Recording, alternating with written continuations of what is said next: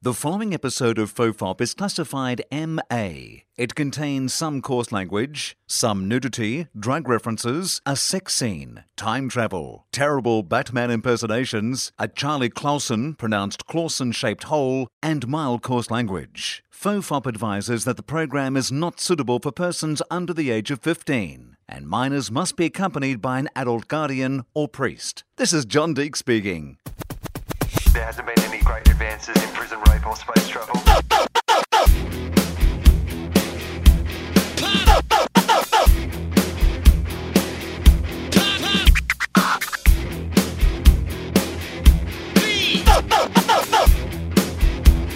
The Father, the Bun and the Holy Toast. Hello and welcome to FOFOP. I am Will Anderson and guest Charlie. Oh, a brand new guest Charlie. Very exciting.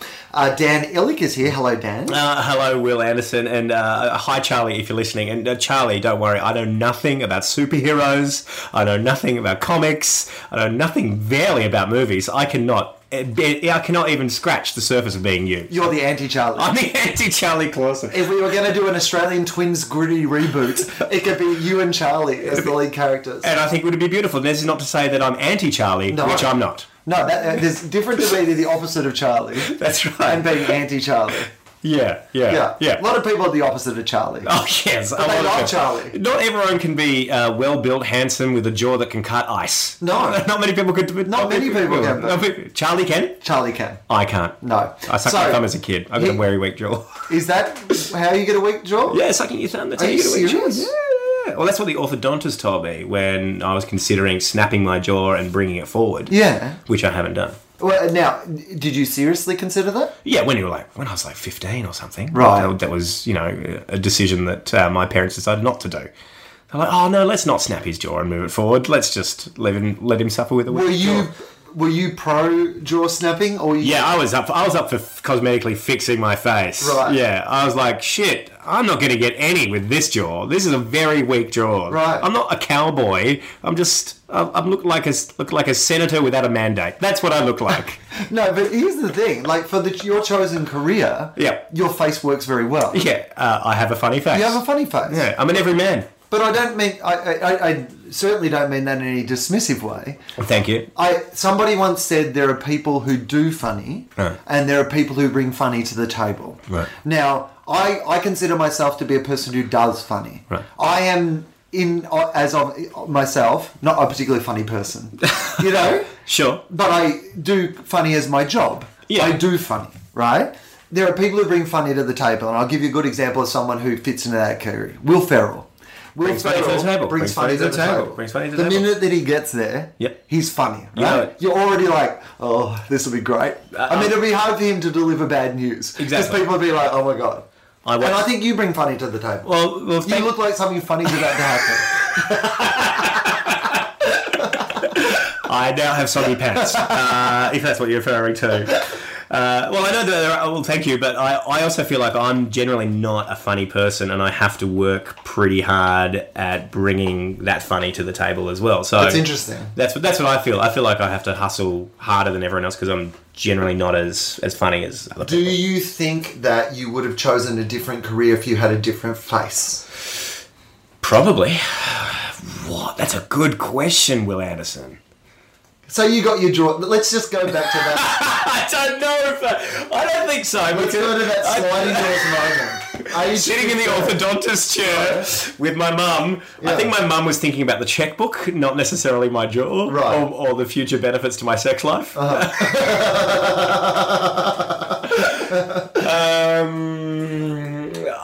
Yeah, I would have been probably Hamish MacDonald if I had a proper face. Okay, nice. Now, what I wanted to mention, because you might not have noticed this because we didn't really stop down and say hello. Sure. But in the front of my house, as you came in today... I saw some people there. Yeah, they're filming. What are they filming? Well, it looks like they're filming a porno. Right. Because for two reasons. One, the entire wall of my bedroom is a mirror. So the bedroom already looks a bit porno. That's very difficult to film in. Right. Well, yeah, that's a good point. There's going to be a lot of reflections. Yeah. No, they're filming. I don't know. But anyway, it's Charlie. Charlie's here. Yeah. Charlie! I mean, clearly I am doing this podcast behind Charlie's back, you know. Does he know? Well, you know. Oh, right. Okay. Right. It's I not mean, like- I waved. Yeah, it's I not met like Charlie I- once before. We're just going out the back to do nothing, Charlie. You guys keep filming a little porno up the front. Yeah, but this is the first time that I've literally done it behind his back. How do you feel about Like, we it? both- What does that make you... We both know we're seeing other people, but this is the first time that, you know, it's actually been rubbed in the other person's face. Does he have another podcast? No, but he has Home and Away. Oh, right. That's sure, why Sure. Home and Away uses other people. How do you- That's what took him away from the podcast. How do you feel about Home and Away? Take him away. You know what? I actually feel okay about it. Do you? I've been seeing other people. I've been enjoying it. Keeps it fresh. Keeps it fresh. That's good. I mean, Charlie brought a lot of things to the table. Didn't He he? knew how to record the podcast, put it on the Tick, internet. tick. Like, he was very practical. Sure. But you know what? I feel like I've grown as a person. Yeah. I've learned how to badly record the podcast. Look at this. Look, when I first met you, Yeah. I think one of the first times I met you was in the Triple J studios, and you were sitting there doing breakfast with Adam, and you were doing doodling on the newspaper, and you said, "My contract says I don't have to touch any of that shit. Yes. I'm just here to do It the was jokes." written into my contract that I didn't have to touch the buttons. And now here you are, at 15 years later, Yeah. in front of a laptop, pressing buttons, recording things with microphones, Right. putting on the internet. You've changed, man. I know. You've geeked it up. Not much, though, Right. as anyone who's listened to this podcast regularly knows. Yeah. It's surprising that somebody could do something for now, well, this will be nearly 60 episodes, and still nowhere near get it right. It does sound like we are recording it in an Armitage Shanks factory, doesn't it? It's Well, this is the problem. The pod cave, as I've named this space, at the moment is not particularly, it's not good sound in here. It's a good space beautiful. for the podcast, but one of the listeners, one of the teabaggers, is actually a cabinet maker, and he has said to me that he does soundproofing, and he sent me a website link to this job that he'd done recently, and it's really fancy. And he's like, "Hey, I'm happy to come over and we'll work on soundproofing it." So John Oliver has a soundproof booth in his house Right. in New York. That's how they do the bugle over Yes. ISDN line. You should do the same. That's great. I'm excited by it. Yeah, that's good. I'm excited by getting this awesome soundproof room out the back of my house. I mean, It's going to be great for sex parties. well, I mean, here's the thing. Because some people say, well, if you convert an entire room of your house into a podcast studio, who's going to buy that house? Like, if you want to sell the house, no one's like, oh, I need a place with a podcast studio. But you know what it would also make? A great sex dungeon. Of course. So- nothing comes in, nothing comes out. Exactly. You can concentrate, but you don't disturb people outside. Exactly. It's really good. Come on, guys. It doesn't just have to be a podcast. If you do have a sex dungeon, you do need concentration because stuff can get real, Right. Oh, yeah, I imagine. from what I understand. I mean, here's the thing. There's a lot of people who use their sex dungeons to kind of do bad things. You know, your Fritzl type people. You know what I mean? Sure. Have they given sex dungeons a bad name? Do you think there are people who are just legitimately using sex dungeons To conceive. Right. Well, look. Well, Trudy and I, we have got good news for you, Will. You were conceived in our sex dungeon after many years of trying. IVF didn't help us, dick, but... But Dad, why was the sex dungeon something that helped? Your mother is a screamer. And when she reaches climax, no window remains unbroken. So we thought, rather than replace every pain in the kingdom, we would just put up a few cartons and just absorb it all. That's much better. We have a kingdom? Well, that's what I like to call the bedroom. Yeah, so I'm going to get this soundproofed, and so some of the echo will go away. Yeah, good. And then I'll find out what microphones to use, because I had my other microphone that blew up. And then, eventually, at least the sound will sound professional. You'll be good to go. I can't do anything about the content. No. But the sound. No, still. Yeah, we'll still have to work on that. Yeah. I've had a few complaints, not about the sound quality of this. I've had a few complaints about my other work this week. Oh, hang on. Well, yeah, I bumped into you earlier today, and I understand you're on edge, Will. Right. Will, can I just say something? This is no surprise to you, but it becomes clear, having known you for a few years now, you don't like it when bad things are said about you. Who likes it when bad things are said about them? But on the internet or otherwise, I don't enjoy that. I would like everyone to enjoy what I do. Yeah. Or ignore it. Right. And it's ironic to me because I say bad things about things all the time. I understand the hypocrisy. I'm just, what I'm saying is that I want to be able to judge things, but I prefer that people didn't judge me. Right. Or my work. You're a comedian and you put yourself out there in public. Oh, no, I understand. All the time. I understand. This is... But how do you, I don't understand how you have the energy to get angry at people who are criticising something that's in the public domain. No, I enjoy it. Do you? Right. It's not anger, Dan. Oh my God, Dan. It's masochism. It gets you through the day. Oh, okay, good. All right. No, I'm with you now. This week... Oh, no, I love it. This is what I'm about to tell you stories of it. So this week I poked a bear on purpose. Right. And there's a small bear, a big bear? Well, I think in Australia... Because here's what I like to do. Bullies. Sure. I always get in trouble, and it's always like a Kyle Sanderlands, who's our like morning shock jock, radio guy, or it's like this guy Andrew Bolt, who's our kind of Glenn Beck, our right winger, our climate change doesn't exist guy, right? Our resident dickhead. Yeah. And so I made a joke.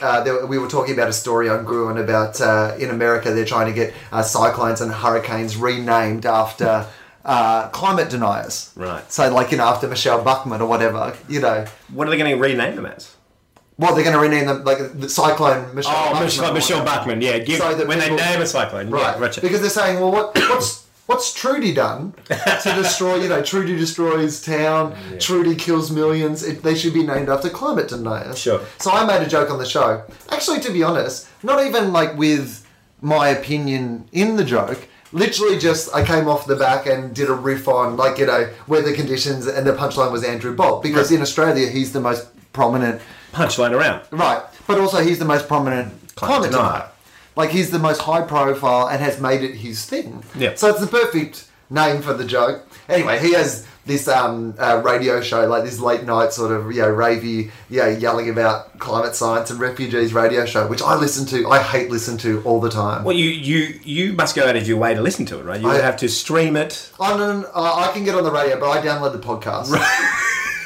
See, here's the thing about me, Dan. I like to be provoked. Get up in the morning, 5:30 a.m, pop on some Bolt, go for a lap around the block. I like to balance shit out. Okay, good. My idea about... Because people always say to me things like, well, what should I read or what news media? I say I read it all and then I decide on my own what I think about things. Yeah, so I think it's worth listening to a right-wing Andrew Bolt rave about what he thinks the interpretation is, and I listen to another podcast that I love called Something Wonky that people have heard me talk about before, and it's a progressive look at Australian politics, and it's, a lefty and an ALP guy, interpreting everything from that end. And you know what?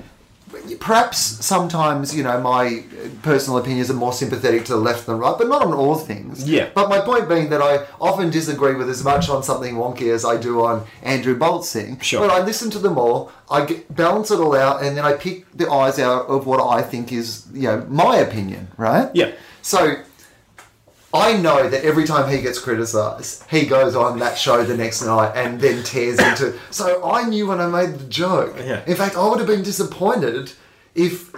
can you imagine what an insult it would have been? Yeah. If he goes after everybody else who has a go at him and he didn't go after me? So now will Boltophiles hear this, send this to Andrew Bolt, and he'll mention this in his blog or his new radio show? I mean, I'd be happy if he does.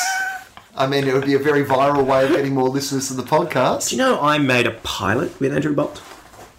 Like a guy to fly a plane? The two of you. It was Gleason, Heath Franklin and I, and Andrew Bolt was our guest. Right. And it was called This Week in Shorts, and Andrew Bolt was a guest on it. Right. And he was funny and charming and really great. Really great to work with. Here's what I've heard about Andrew Bolt. Is that I believe, and maybe this is, allegedly, but I don't think this is a really defamous thing to say, hopefully, which is that I believe that he is aware that the pantomime is what helped sell his act. Right. Do you know what I mean? As in that he may believe a lot of the things he says, yep. But obviously culture wars and having a go at other people and being... That's his act. That's what he is. And I don't think this is defamation saying this about someone else who I know too, Miranda Devine. Right. I met her a couple of times when I was at Channel 9, and she's exactly the same. She just plays to her audience. These people, they write to their audience. Right. because that's what their audience want to hear. It reinforces a whole bunch of stuff for them, and it's a market segmentation they just play to. I know someone who comes off as being publicly in their public persona as being the biggest lefty of all time, who isn't, who is that's their shtick. Right. I do wonder sometimes though, if you are a sensible person, if you are a person who's not as extreme as, that, and you're doing it for theatre, or it's an exaggeration, or you're doing it for your audience, I'm not sure that your audience necessarily understand that. No. And that's the problem. But you want to hope your friends do. Right. I think. But there is a responsibility sometimes to go, you're whipping up more than you believe or you say, or you're giving people the permission to kind of, have their outrageous opinions. Maybe this is too soft or too earnest, but I feel like when you're a broadcaster or you get given an opportunity to have a platform, it is a privilege to have that platform. And I agree. I feel like in my work, I try and do things that are representative of me, and if something is not representative of me, it really hurts me doing it. Right. And I don't like doing it, and I try and just make sure that whatever I do is good, and even if it's branded content, then as long as I'm fine with the product, I use the product, that's fine. If it's something I don't want to do, I don't want to touch it. And I feel like I have a responsibility to put forth the truth. I don't want to be too earnest about it, but I feel like the best possible sense of the truth. I absolutely agree with you, Dan. I as a broadcaster, I did mad when I was young, to Maxi-Bomb. Seen it on YouTube. Yeah, and I think we're going to show one of them in Bruin this year. Oh, good. But that was great for me because it was the first money I had to set up the life that I had. Sure. But then years later, when I was in a different position, when I worked on commercial radio. Now on commercial radio, you can almost double your salary by doing what they call live reads, which means they're those ads you hear where it's the two hosts of the radio show talking about tyres or whatever. Right? Now, Will Anderson, I reckon a glass of water a day really helps a lot of people. It's really good. I love water. What do you think? Oh, Dan, well, where can you buy this water you're talking about? Oh, you get water from any store. Literally any store. Any store? Any store today. Water. It's a real pisser. That's all I've read. Oh, right. Basically what we did there for water. So could please Mount Franklin or somebody, Fiji Water, please send us some free product. Just drop some coin. When I did commercial radio, I refused to do live reads, which is unusual. But the reason is that I like everything that comes out of my mouth to be my opinion. Now, it may not be an opinion that you agree with, but if you don't agree with it, that's good, because then I can it's my opinion. I'm not spouting someone else's opinion. So, the Andrew Bolt thing amused me. I literally did not lose a minute. To me, that's exactly what I wanted from that environment. And the thing that Andrew doesn't understand, and this is my favourite thing, is he, of course, wouldn't know how much... I probably consume Andrew Bolt's work as much as his rabid fans do, for different reasons, but I probably do. Yeah. The second thing is, I hope Andrew Bolt's right. The best case scenario is that that man-made climate change is not a real thing. That's the best case for us all. So here's what I hope. I hope he's right. This is the thing that he wouldn't understand. I hope to God that I also don't believe in, that he is right about that. Unfortunately, in all the listening I've done to Andrew Bolt, there is nothing that reassures me that he knows more than the majority of climate scientists in the world. Now, they might be wrong too, but just if I have to have his whole thing is he thinks that he knows more than... I don't think that I do. I know that I am ignorant about this. Yeah. But here's what I do in my everyday life. I trust science. And the experts. Right. Yep. But, I go to the doctor and I trust it. You might get a second opinion, but eventually you trust the doctor. Sure. You get on a plane because you trust the scientists who put that plane together in the first place. Yeah, it's been tested. Right. Yeah. The iPhone fucking 5C and 5S came out. Do you know why? Because of science. Science! And they got some shit wrong. Yeah. Don't get me wrong. And they do. And science doesn't have all the answers. That's the amazing thing about science to me, is that idea that, Andrew Bolt seems to think that climate change is like a religion, right? That's his sort of thing. It's they believe as much as the people who don't believe. And I understand there are some people who are like that. But the thing is about science is, if better information comes in, science will change its mind. Yeah, and that's what science is. I totally agree with you.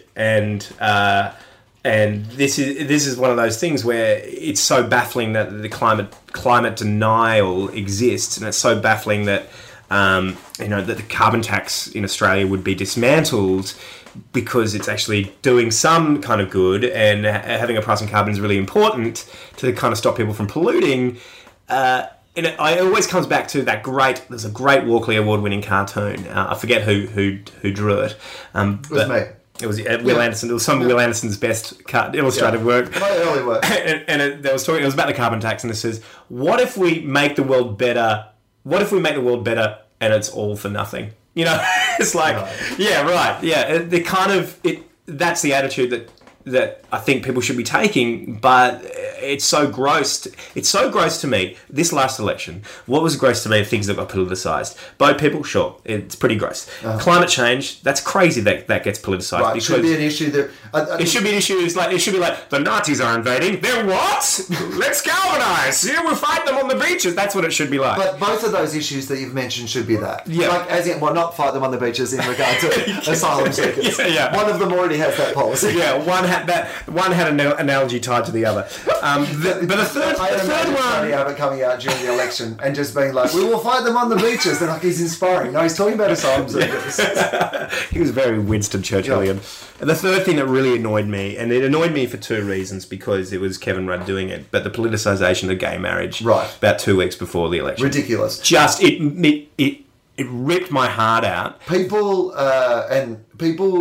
expected that I would be excited about that because people know how passionate I am about that issue. But it felt so politically motivated and cynical. Because he wasn't even saying we're going to bring it in. He was going to say we'll have an open vote on this that they might have possibly lost, because if the opposition can't have a conscience vote, then... and also you were in power as a government for 6 years. You could have done it. And at any stage you could have done it. Anytime. And it's a matter of flicking a switch, that kind of legislation. It doesn't require anything. And here's the best thing. In every other country where they've done it, 3 days later, it's not an issue anymore. And it's the easiest thing of all time. God, he could have done it the week before the election. He could have done it. They could have just done it. And then it would be up to Abbott to reverse it. And I don't think he would have. He wouldn't have. And so it's like one of those things where it's just so cynical, and it just hurt me because of campaigning I've done on that issue. Yeah, of course. And we've all got great gay friends, and it's like, it just hurt me. And I had people in Labor Party, viral media marketing people send me clips saying, "Hey, can you send this around? Can you share this with your friends?" And I'm like, well, no, I'm not going to, because it's a cynical attempt to get my vote, and go fuck yourselves. Yeah. Yeah. But I absolutely agree with you. So I want to tell you about this bit of feedback that I got. Right, sorry, yes. So this guy, I often get, you get letters and stuff from people, and deaf friends, I get them all the time. And I try to respond to everybody. Like sometimes, if they're just mean from the start, I will respond in a slightly patronising and mean way. Right. Like mostly correcting grammar. Right. Like when people are like, "You're shit," I'll be like, "I think you mean you are shit." Which I know is horrible and obnoxious and just reaffirms their opinion, but... I was Rotary Young Australian of the Year. But this one caught my eye, and I'm going to paraphrase it. Okay. But it was off the Andrew Bolt joke, and there was this guy, and he said, firstly, he was like, "You try and make a living in the real..." But, anyway, I dealt with that. But my favourite bit was, he said, "You're a lefty wanker and you'll always be a lefty wanker. Get in contact if you'd like to discuss." Did he leave a number? Well, no, it was kind of like, "If you want to, take me up on this point." And so I was like, you know what? Normally that was just a horrible diatribe about me and I wouldn't engage. But I went back to him and I actually explained in a sensible way that I am not party political, that I call them where I see them, and I get as much hate mail from the left as I do from the right, and all those sort of things. And to be honest, I voted for the ALP when Paul Keating won against John Hewson, which was the first time I ever voted. And I have not since that day ever voted for the ALP or the Liberal Party. So there you go. At least my politics to that extent are out on the table. Yeah. So when somebody accuses me of being like you're just saying what the ALP... No, I'm not, because I don't vote for them. Yeah. And anyway, so So I just explained to him what I was doing and what my perspective was, and I talked him through the joke that I was making. Did you phone him? No, I just emailed him. Yeah, that. Yeah. And then I got this lovely letter back from him going, "Oh yeah, I guess they're pretty good points." So he honestly did. Good, fair enough. And by the end, he actually said to me, he was like, "Oh well, thanks for the chat." It's really good. I think that, but that also says a lot about you, and I think what people in the public domain should do is try and do that, because there's nothing bad from addressing bad comments. No. Like when... In fact, as I was saying to him, I said, like, negative commentary, as much as you hate it, like, and as much as I do hate it, and as much as it genuinely does hurt me, I used to be a person who would ignore reviews and that sort of thing, right? But nowadays, I read them all, and particularly if the criticism is valid, I will often, I will learn from it. I've got a review from my show in Adelaide this year, and this is a show that, has had 5-star reviews around the country, and it's been really well received, you know what I mean? Yeah. But it was they came on the third night of me ever doing it, and I had an okay show, but I didn't have a great show, and it wasn't, and it's and it kind of was just like, it's not up to its usual standard, and blah, blah, blah. And it's funny, I was going through my notes. I'm about to finish a 7-month tour, and I went through my notes the other day of everything that I had, and I kept that review clearly to just be like, this has got to get better really quickly, and I don't want to fucking see this shit being, published ever. Right. So, I don't, I hate it, but I think it can be really positive if you take it in the right way. Yeah. When I've done radio, However, if anyone complains about the podcast, it's fucking free. Shut up. You're paying for it. Yeah. Rate it on iTunes. Whenever I've done radio, I always am a sucker for air checks. I love sitting down with someone and going through the air checks, and I love being pulled over the coals. Like, why did you say that there? What do you need to say that many R's? I love that kind of finessing and fine tuning. You will really enjoy the hour after this show. Are we going to air check? Excellent. All right, Dan. Sometimes we bring some news in, and people will send me news stories, and I think this gives an indication of what people think of this podcast. So these are the 2 stories that I was sent in the last 24 hours, 48 hours, and this will give you a sort of insight into what people think about this. In the FOFOP audience. Yeah, FOFOP audience. Okay, first one. Here's the headline: Sweden. It's okay to masturbate in public. So, naturally. All right. Well done, Sweden, firstly. So, a Swedish man charged with sexual assault for masturbating on a beach in Stockholm was acquitted after a court ruled the act was not directed towards one or more people.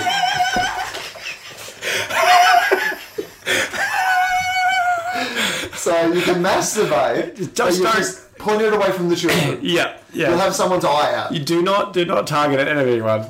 Yeah. They're already at the beach. They do not want another salty spray in their face. Does that include imagining? Can you get into the subconscious? Are you allowed to fantasize? Do you have to fantasize about one or more people? I believe that you can look at them, but then you have to turn away. Right.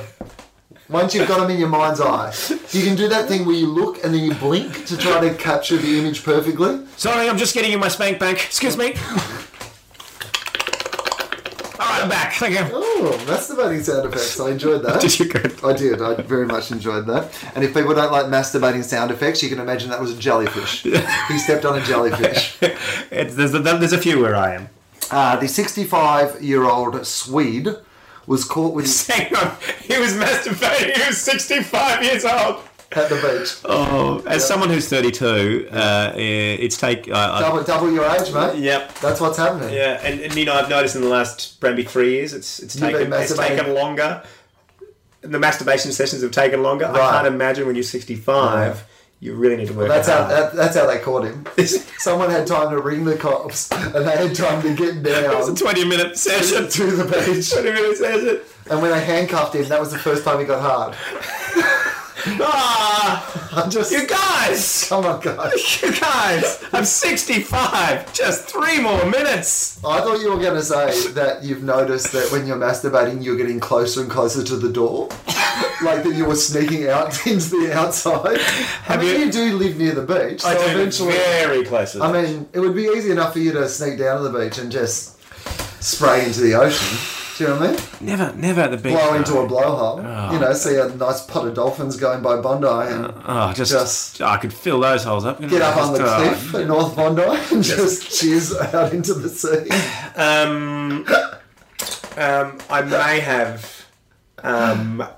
I may have publicly masturbated in the park once. Already? What? Once. What do you mean? For realsy or for For fun? realsy, yeah. I was so drunk. Well, I'd hope so. It was like middle head in the bush or something. It was so I could have been that guy. Right. Could have been that guy. How old were you when this happened? Oh, maybe 23. What?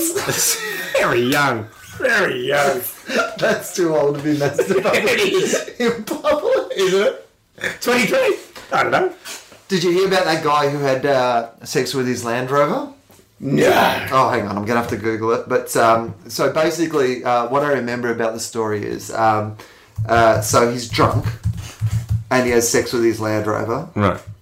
And then his mate keeps going, "Oh, I boned a Jeep. I boned a Jeep." No, it's a very Australian-specific advertising joke for our stateside audience. Yeah, I'll put some clips on the Facebook page after, and you can understand that joke reference. Here we go. A father who was caught having... He's a father. Oh. God. You know, as a father. And yet gay people can't get married. Yeah. Guy can bone a Jeep. Gay people can't get married. A father who was caught having sex with a Land Rover while on a night out. Well, I mean, it's a night out thing. Yeah, you're not going to be you're home in your garage rooting your Land Rover. And if I know anything about new dads, is they're desperate for a night out. Right. And they go crazy. Oh, that's the thing. Yeah, they're trying to fit all the fun into one night. Yeah, they're like, we didn't maximise this shit. They're doing tequila shots at the start of the night. A couple of hours later, they're boning a Land Rover. Woo! Give me another shot! Woo! And warm up that pipe! Woo! Put the seatbelt on so it's safe. Woo!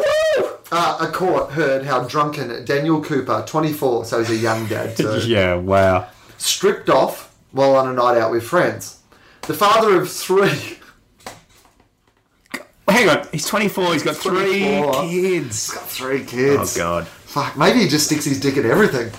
Maybe it's like the Land Rover, passing strangers, Land Rover, an apple, a donut, whatever's going. Okay, let's put him socioeconomically on a scale here. Yeah. He's got 3 kids. He must be doing all right because he owns a Land Rover. No, I don't think it was his Land Rover. Oh, no. Oh, this is getting sadder. I feel like it was someone else. Oh, God. I don't feel like he had... No, hang on. Sorry, he didn't have sex with a Land Rover. He raped a Land Rover. Well, I feel like that's actually what happened. That's so sad. Yeah. I mean, a Land Rover can't say no. No. Even if it has a baby on board sticker, that is not permission. If you have the proper registration papers, then maybe you can get away with it. But like, if you're not, But here's the thing: of the Land Rover, if he had a Land Rover at home, he wouldn't need one when he was out and about. Oh, right. Yeah. Right. So, let's find out. I haven't actually. Okay. I don't know that that's the case, but I feel like you might be able to route your own Land Rover. I think so too. I think you're allowed to do that. Maybe not in public though. So the father of 3 was seen urinating in the street before walking down the high street in Holywell, Wales, with his trousers around his ankles. Yep. And his t-shirt pulled above his head. Wow, he was celebrating. See, I feel like in Sweden this would be cool. I feel like they would be fine with this in Sweden. Yeah. If you can as long as it wasn't directed at anyone. Yeah. I wasn't planning on. It wasn't any car I wanted to fuck. All right, here we go. He then shocked fellow revellers. We'd have sex. Volvos from Sweden? Volvos. Yeah, that'd be the safest sex you can have. Or a Saab. Right. Oh yeah. Nice, reliable sex. Yeah. Handles well. Yep. You know. And yep. All right. So he then shocked fellow revellers by walking into a kebab shop. Well, so far, pants down, shirts up, dicks out. I think they'd see a bit of that at a kebab shop in Wales. I don't think those people would be shocked. No, they'd be amused. So then he's walked into a kebab shop and he's simulated sex with the counter of the takeaway. Good. Tick. Something we've all done before. I'll provide my own special sauce, thanks, mate. Married Cooper. Do you want me to fill up that tzatziki? So he's married. Married Cooper. 3 kids. Described as being... Okay, they use 3 words to describe him. It's a phrase. Like, this isn't 3 words, but I'll give you an example. Sure. Confirmed bachelor. Right. Like, a thing that they... Oh, it doesn't... family man. Oh, okay, so you've got 2 of the words. You've got dedicated family man. Caring family man. But I feel like dedicated family man would have actually been a better choice. Right. So he's been described as the caring family man, then dropped to the floor and began... Oh, so he's rooted the counter and then he's rooted the floor. Good. Tick. Well, he's got some stamina. Yeah. He's like, this is a great night out. I've always wanted to root the floor. I'm going to do it tonight. Right. Yeah. It had been recently polished. He couldn't resist it. Yeah, he's like, I'm going to polish that up myself. Yeah, exactly myself. You missed a spot. He then left the shop and gyrated against a Land Rover Discovery. Nice car. That was parked nearby. Cooper said he was so drunk, so it was parked nearby. It's not his car. Yeah. I feel like this is a night where they needed a designated driver. Yeah. I feel like Cooper may not have driven to this night out. So, he's seen the Land Rover, could not resist. Cooper says he was so drunk and could not remember what happened. Understandable. He probably said to the Land Rover he had an early meeting. Sorry, I was drunk. Sorry, I didn't call the next day. Cooper said he was so drunk he can't remember what happened until he was shown the CCTV pictures of his actions. It's all coming back to me. I mean, this would be a great YouTube clip, is what I'm saying. Do you know the actual him viewing the CCTV would be a great YouTube clip? You know how they do those reaction videos? It would be great. So, drunk man watches himself fuck Land Rover. Oh my, that's not... Is that... Oh God. I'm more of a Land Cruiser guy. Like... God. No, what I'd like to see you do, and this is a bit of a challenge, and I'm throwing something to you on the spot. Okay, right. But here's what I would like you to do. I'm listening. Now, you've got to remember what Daniel Cooper did. He's gone out for a night out, right? He's gone into a kebab shop. He's had sex with the counter. He's had sex with the floor. And then he's had sex with the Land Rover. I want you to reenact that as if it's a video on Australia or America's Funniest Home Videos, and they've put in like the... Gotcha. Hey, Mum! How are you? Oh, I'm so drunk! I think I need a kebab! Hey, you got any chicken with that? Oh, here you go. I've got some meat. Boing, it's fleshy. Oh, hey, mate. Your floors look like they need a bit of a scrub. Oh, you missed a spot over here. Don't worry, I got it. What are you looking at? What are you looking at? What are you looking at? Oh, yeah? Come here. I'll come there. I'll come there. Oh, tell me, who is your driver? Oh, who's your driver? Something like that. I don't know, is that... I loved it. I don't know if you know this about me. What do I know about you? Did you know that my first job in Australian showbiz was working at Australia's Funniest Home Videos? I don't know this. Tell that story. I worked at Australia's Funniest Home Videos, and I got this job as they'd made up a job for me so I could be there, and it was junior associate producer. My job was to put the clips in order of least funny to most funny. Oh my God! And then I had to send that list to the producer Brian Cockerell. Great bloke, great. Do they use every clip they've ever been sent?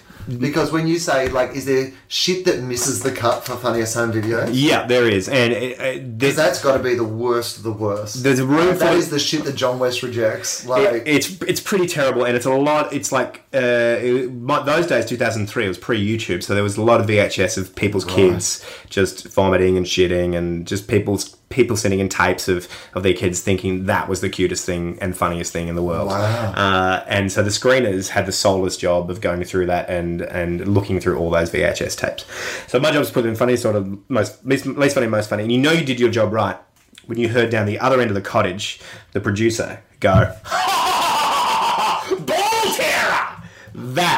That was when you like. If I heard the ball terror, I'd go, yeah, I've done a pretty good job. I've done a pretty good job. Ball terror. Ball terror. Yeah. All right, nice. Everybody aimed for the ball terror. All right, we got distracted a little bit there from the Swedish beach, but I'm fine with that because I'm going to take you to the final story, and it feels like we've actually gone on a journey. Yeah, it feels like a narrative, doesn't it? It does. It feels like this was much more planned than it was, which was not at all.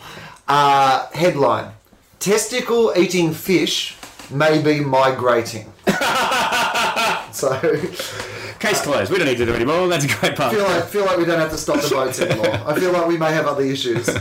A small fish with a big reputation for biting off the testicles of men in the waters of PNG is on the move. So, firstly, our previous government had a policy to send our asylum seekers to a place where they have testicle-eating fish. Mm-hmm. I think... they probably could have mentioned that during the election campaign and got a lot of really horrible right-wing votes. It's actually a really good strategy. Yeah. It's actually... Not only are we not letting them into Australia, we're sending them to the country where they have testicle-eating fish. Papua New Guinea is only 150 kilometres away from the nearest Centrelink, and that to have a moat filled with those fish is policy. I think we're giving them ideas now. Strong policy. So, is on the move. The testicle-eating fish is on the move. It's made its way to France. How? In the ballast of... Kon-Tiki to it? Yeah. How has... Like, that feels like a weird... Has it stowed away like the koala at the end of the Simpsons episode of Down Under? Or Yeah. Or is it like a snakes on the plane scenario? Has someone taken... Is the testicle-eating fish like a delicacy and someone has smuggled it into a country and then it's like... I can imagine like a French explorer going to Papua New Guinea going, oh, this is going to be so magnificent, my restaurant, the ball-eating fish. Let's capture it and take it home. We're going to breed them for my restaurant. Yeah, but then he got so attached to the fish. Well, not literally. The fish got attached to him too. That's right. He just loved the fish so much he eventually... bred it, kept it, right, and then that's where the fucking trouble starts. And then thought it was dead one day, right, and put it in the toilet and flushed it, right, bang, bingo, bango. Grew up in the French sewers. Yeah, it's a teenage mutant ninja ball-eating fish. Wow, I feel like we can sell this to Michael Bay already. We might have to move it away from France. Oh no! Here's what we'll do: we'll shoot it in France and get some of that sweet Woody Allen money that you get for shooting a film in France. We just have to have Paris in the title. Yeah. Testicle-eating fish in Paris. What about Oui Paris? All right, so they've gone to France, and there are fears that could be headed for London next. So, the exotic pacu, or P-A-C-U, pacu, found in PNG and South American rivers, had been discovered in Sweden's... Oh, so... We're back to Sweden. Man. This is great. Imagine if that guy was masturbating on the beach. Suddenly, up pops testicle-eating fish. Boing. Hey, Mum! This might be a whole series. We can do testicle-eating fish in Paris, testicle-eating fish in Stockholm. It's just like Fast and the Furious. It's just a constant churn of... Testicle-eating fish down under. Everywhere. It'd be great. I mean, it's brilliant. So last month it was found in Sweden. And, oh my God, I wish I'd read... Finish the story. Here's the thing. I wish I'd read all these stories beforehand. Right. But perhaps they would not have come together in the Breaking Bad-esque lost way that they have all intertwined. I've always said you're the Vince Gilligan of podcasts. Here we go. The discovery sparked a warning to Swedish men not to engage in nude bathing. So in one day, we have gone from the problem to the solution. Yeah. Because no man is whapping his cock out, no matter how good it feels to have a legal wank on a Swedish beach. Yep. If there is a risk of testicle-eating fish in the water. It's basically a ballsier version of Foucault's panopticon, right? Isn't it? I mean, really, took the words right out of my mouth. Don't you think? I mean, if you're not going to masturbate if you think you're going to get eaten by a fish. I mean, here's the thing: there's got to be at least one person who digs that, right? Who? Oh, like they think I think it's a fetish, like in terms of a fetish. Yeah, yeah, right. There's got to be one because there's people who get because there's people who like pain applied to their testicles and stuff, which I have never understood. I've seen a lot of those sideshow guys that do like the fringe shows and stuff, and I go, why? I know, I'm here watching you, so that must be the revenue stream. But why can't you just like work in retail? Right. Like that would be. Like, what is the day? Like, how much do you hate retail? How much do you hate hanging up shirts? That you want to put. That you're like, I would rather make my living lifting a weight with my cock. Yeah, I need to swing kettlebells with my bells. With my balls. Kettlebells with my balls. And I imagine that you would have to constantly shorten the rope on the kettlebells. Because clearly your balls are... Like, I mean, you see those things they do to their ears where they stretch. Yeah. You can't tell me that your balls... I mean, men's balls get lower and lower. It's like a fucking episode of The Price is Right. Your balls just get lower, lower, lower. Yeah. And if you're putting fucking kettlebells on them as well, then you're going to have some balls that are dragging along the ground. You know, Nick Nolte had a ball tuck. What? Nick Nolte. Shut up. Nick Nolte. Is that why he looks so surprised? Did he have it just as they took that mugshot photo? Because that would explain quite a lot. Apparently Nick Nolte's balls hung so low, eventually as he got older, that he got a ball tuck. So now his balls don't hang as low. They look... Do you get the wrinkles removed? I don't know. Well, I don't know if that's necessary. You don't need to get Botox on your balls. I mean, you're the only one that sees them, or well, I mean, your partner's would say them. They're very wrinkly. But if you're Nick Nolte, I mean, it's much more like I mean, but the practicality is you're famous. You're Nick Nolte. You're not going to get your balls waxed over. You're not going to get the wrinkles removed. Why not? Like if you're already getting them tucked, all right. Why wouldn't you while they're there? I mean, smooth them out. Here's the thing: right. you were going to get your jaw redone.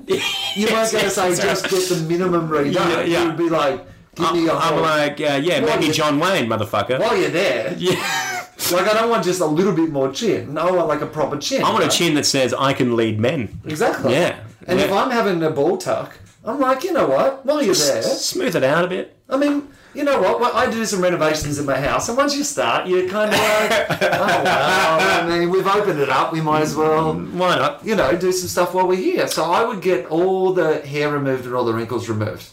Well, the hair's easy. But permanently. But the wrinkles are... You're going to need some kind of mechanism there to make your scrotum work, to make your scrotum function, in terms of expanding and contracting, right? Removing the wrinkles could be problematic. I'm just saying. Look, I know something about anatomy. I know how my balls work. You know more than me. Maybe your balls work differently. I was like, oh, do they get bigger and smaller? Well, you know, when you go for swimming, they shrink in. You know, right. But why do they do that? Like, what's the practical reason? Like, would my life be any better and worse if my balls didn't shrink when I went swimming? I think they kind of shrink so they stay warm next to you. So you got warm for what balls. reason? Like, why does it matter if my balls are cold? Just in case, you know, if you go swimming, it's cold water, and you've got a fish that likes tasty balls.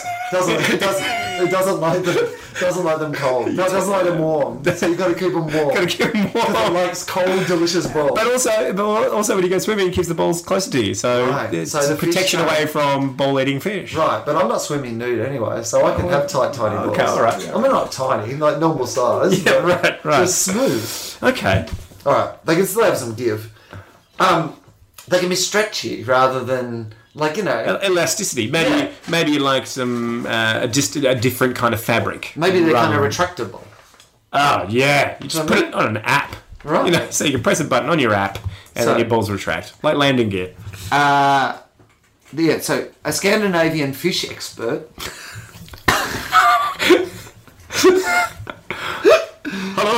Hello, I'm the Scandinavian fish expert. It's good to be here. Your name is Henrik Karl. That is correct. Are you Scottish now? I think that was Sean Connery playing Scandinavia. We invaded everywhere. Scotland, Wales. I mean, that's a good point. No. Historically, your story checks out. Thank you. We're Vikings. Have boat will travel. Henrik Karl warned the fish could grow to 90 centimetres. Yeah, she's a very big fish, 90 centimetres. Stay away from that one. That's a big fish coming at your balls. Now, okay, look, I'm not an expert. No. Clearly. I'm not Henrik. What's Henrik Karl. Henrik Karl, but there must be something else in their diet to sustain them. Surely a fish cannot live on testicles alone. Oh, that's a very good point. That's my point. That's all I had. Teach a fish to hunt and gather. they'll eat forever. Teach them to eat a ball bag, they'll eat for a day. I mean, it's not as catchy an expression. Sure. But allow me to just give you a premise for a joke. right. I'm useless on this podcast. Here we go.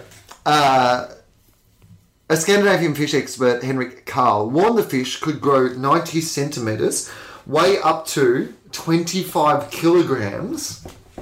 Whoa! See, I imagined a piranha. Like, I imagined a tiny fish. That's what I was thinking too. But it's not at all. Fish. Surely you would see Like, that. this is a massive fish that just loves nuts. And you would see that It's testicle not chomper coming. anaphylactic at all. No. Imagine if there was an anaphylactic fish that was allergic to human nuts. Yeah. So every time it went near testicles, it just swelled up. I'm not meant to be 25 kilos. I'm a fish. And going out would be difficult with him, wouldn't you? So, you want to come out and chomp some balls? No thanks, dude. I'm. What do you mean? I'm anaphylactic, dude. What? Dude, I can't have any balls. But we all love balls. I know. That's all we eat. Balls. Balls. Look, if it's a special occasion, Sweden. if it's a They special do it all the occasion, time. They can masturbate in public. Look, if Hawthorn wins a grand final, I might have a ball. I might have one ball or half a ball. But It's weird that the fish loves AFL so much. I'm just channeling Chambo. Right. All right, here we go. Henrik said the fish could go to 90 centimetres, weigh up to 25 kilograms, and slice through flesh Understandable. with their human-like teeth. Now, do you think their teeth do look like human teeth? Oh yeah, they do. The picture is extraordinary. It's like it's like multiple layers of teeth that look just like human. I feel like I've kissed that mouth before. It's if you'd had your jaw fixed, Dan, you wouldn't have had to. No, they really do look like. God. It's like a human mouth, isn't it? Wow. It's like someone's put those fake teeth inside an animal, you know, like in the cartoon or something where like the dog will pick up the human teeth and it looks like it has teeth. That's what the fish looks like. It's not just like one row of teeth. It's like 3 rows of teeth. It looks like it looks like a seating plan for the opera house. Right. That's what it looks like. You know, it looks like you can really pick where your ball wants to rest. All right. So Henrik said they bite because they're hungry and testicles sit nicely in their mouth. Well, haven't we all said that? We've all been there. At some stage. Yeah. Henrik, you Scandinavian fish expert. I mean, I think this is your glory time when you're a Scandinavian fish expert. Yeah. And you've never been called on for much press. Yeah. Like, it's not like a hot topic where everyone's like, you know what panel shows are filled with today? Scandinavian fish experts. They're always reliable. Yeah, I'm sure Jane Carrow would have an opinion on this too. But the minute, this and everything. This and everything. So it's been found in the River Seine now. Uh-huh. And Wow, a 25 kilo, 90 centimetre ball chomping fish in the River Seine. it's travelling around, man. So be warned. It's on tour. It really is. Jeez. So what else has been going on with you, Daniel? Like, you've got Fringe shows coming up, yeah? We've got a Rational Fear coming up on Wednesday the 25th. For people who don't know what Irrational Fear is, explain to them what it is. I know because I have done it before. It's like a fast-paced Q&A on crack. It's a platform for young comedians to talk about whatever they want, and then we kind of have discussions about it. And usually it's topical-based. And our special guest this week, which I just booked today, is Amanda McKenzie, who worked at the former Climate Commission. So we've got someone who's been... Explain to, because this is interesting for our international listeners. Yeah. The sentence you just said, why is that interesting and or important? Okay, so do you know, to give you some context, the greatest moral problem of our time is climate change. Yes.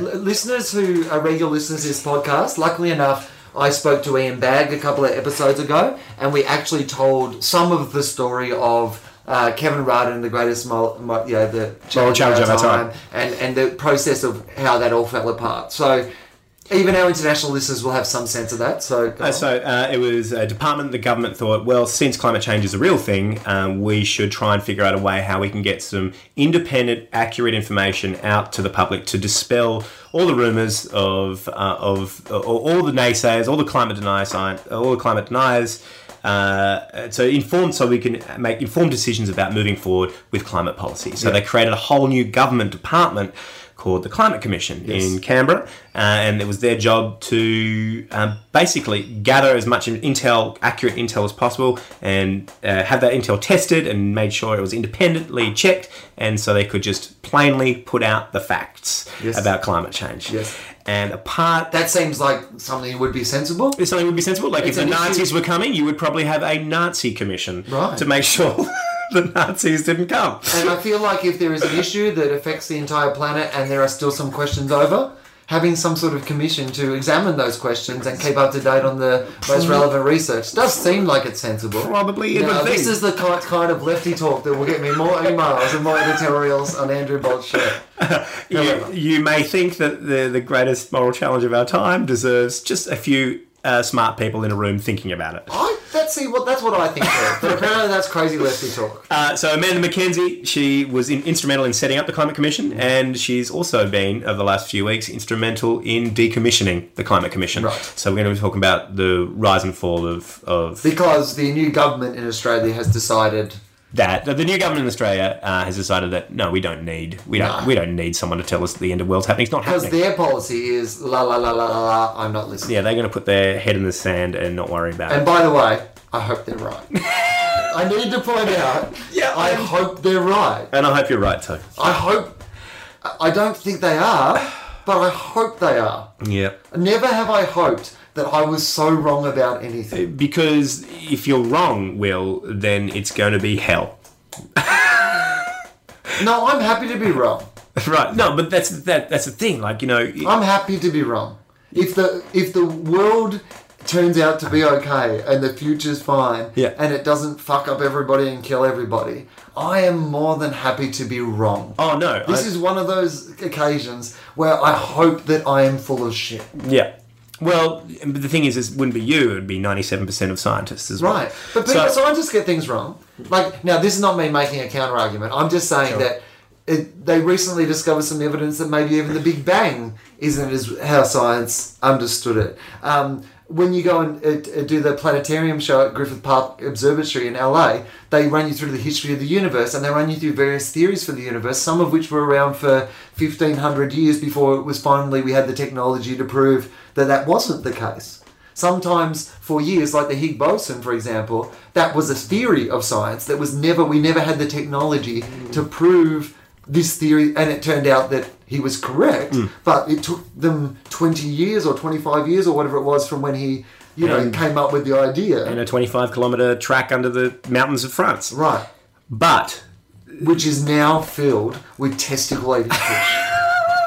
This is what people don't tell you. That's where they got in. And so they came in through the fucking Stargate that the Higgs boson created. It sucked in testicle-eating fish. It's a Stargate. Oh, here we go. Testicle-eating fish from Mars. That's our first one. Testicle-eating fish from Mars, and then the sequel's testicle-eating fish in Paris and testicle-eating fish in Stockholm. It just makes me upset that... It makes me incredibly upset that our new government has turned out to be all the worst things that we could possibly think about. Well, I like to in an intellectual space. I try to always judge actions, not possibilities. And what I mean by that is that I try to... sorry, that's my phone going off here now, not soundproof shit. Good. I try to judge people's actions, not the possibility of what the actions will be.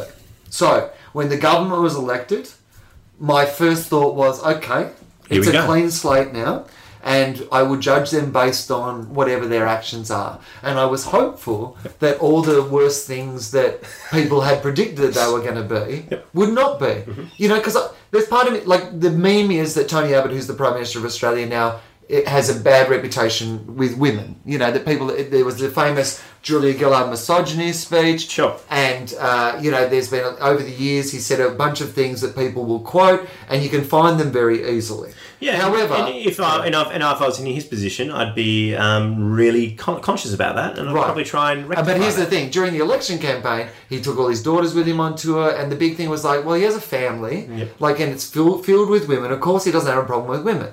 And I am a person who subscribes to the idea that the best way for us to evolve as a society is to have the capacity to change our minds when we get better information. So, I don't judge people about what they said 20 years ago. I will take it into account when forming an opinion about their character.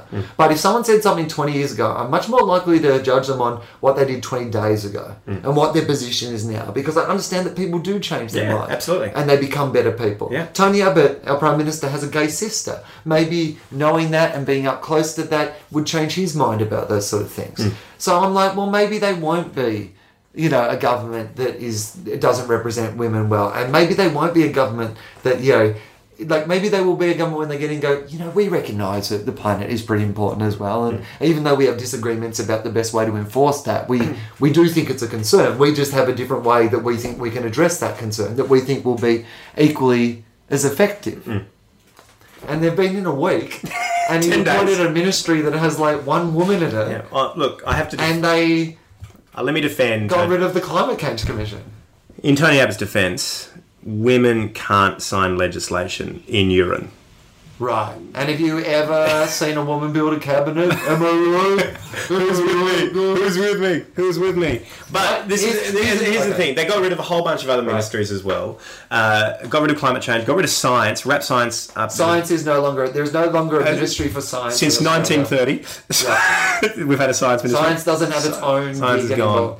I think, if you are going to stop the boats, then getting rid of tourism ministry is a good idea. You've got to stop advertising the place to stop the boats. And getting rid of the youth ministry, that's a good idea too, because let's face it, if there's only one big problem that immigrants taking our jobs. It's young people taking our jobs. Coming here. Taking our jobs. They're coming, Will. They're coming for you. Yeah. They're coming for you. They are coming for me. to take our jobs. They're coming to take our jobs. Get rid of young people.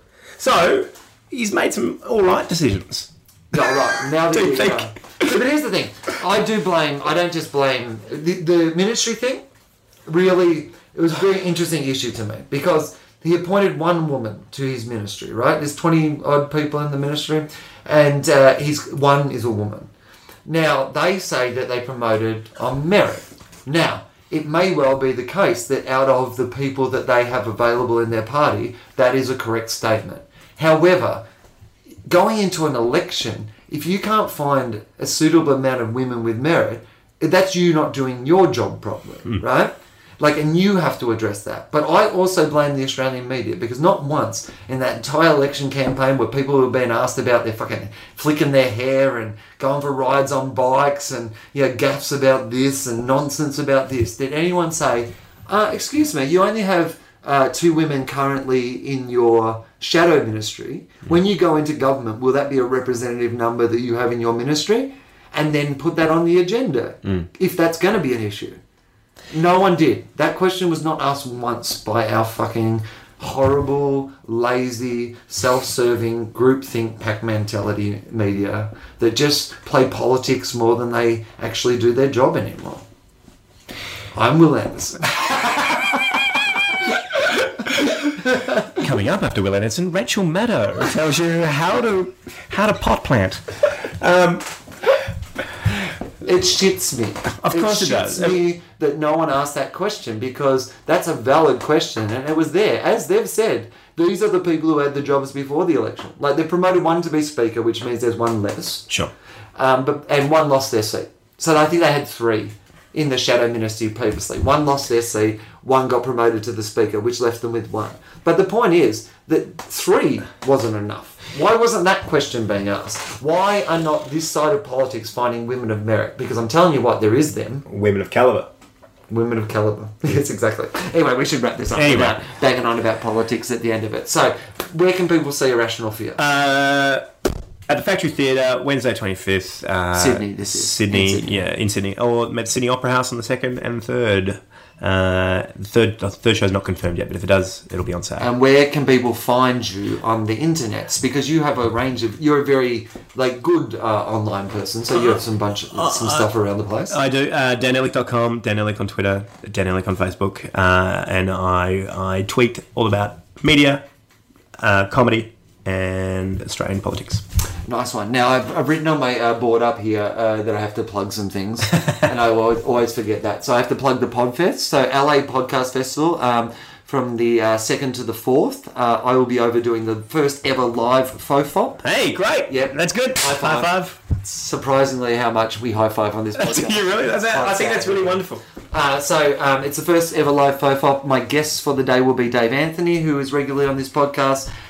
Will be Rove McManus and Graham Elwood from the Comedy Film Nerds. We're going to talk about Ben Affleck as Batman, among other things that will be on the conversation that day. And I have very special news, which is that there's been heaps of people asking, can we get new T-shirts? And because I'm no good at everything, Greg's company, Estoy Merchandise, Angelo and Greg, they're doing a limited T-shirt run with the Everyone Relax slogan on the front for the podcast festival. So they'll be available at the podcast festival for people who are at the podcast festival who come and see the show, but they'll also be available in a limited run online the week before the podcast festival, so people can go online and find them on the Estoy Merchandise thing. But I'll put that on the Facebook page and Twitter and stuff when they're actually up and about. But people always ask, is there going to be merch? I wanted it to be something kind of fun and cool. I mean, I'm really not going to make any money out of this. It's literally just if people want a T-shirt for the podcast. So if you want them, get in that first week, and that'll give us an idea of how many to actually, do. Okay, so there was that there. I have to mention my Goodwill dates. Next Friday night at the Enmore Theatre in Sydney is my final of the Sydney city shows. My supports are Tom Ballard and Sam Baring that night. I'm doing Chatswood, DY, Canberra, and the Sutherland Shire. All the details willanderson.com.au. That'll do for now. I reckon that's enough plugs for today. I've got a whole list of them, but I went down enough of them. Oh, I should mention that we're still part of the... we're still part. We recently joined the All Things Comedy Network. Hey! So... big shout out to those guys who have already been retweeting quotes from the show and plugging it all over the place. Go over to All Things Comedy. There's heaps of really unreal podcasts on that network. They're all comedy podcasts, obviously, and they pick really cool stuff. So check out some of the podcasts on the All Things Comedy Podcast Network. Dan, do you have any final words? Well, can I just say, it's an absolute privilege to join you in your FOFOP booth. It's fantastic. I love it. So good. I'm so thrilled. Thank you, Dan. I'd like you to come back when I have soundproofing. My pleasure.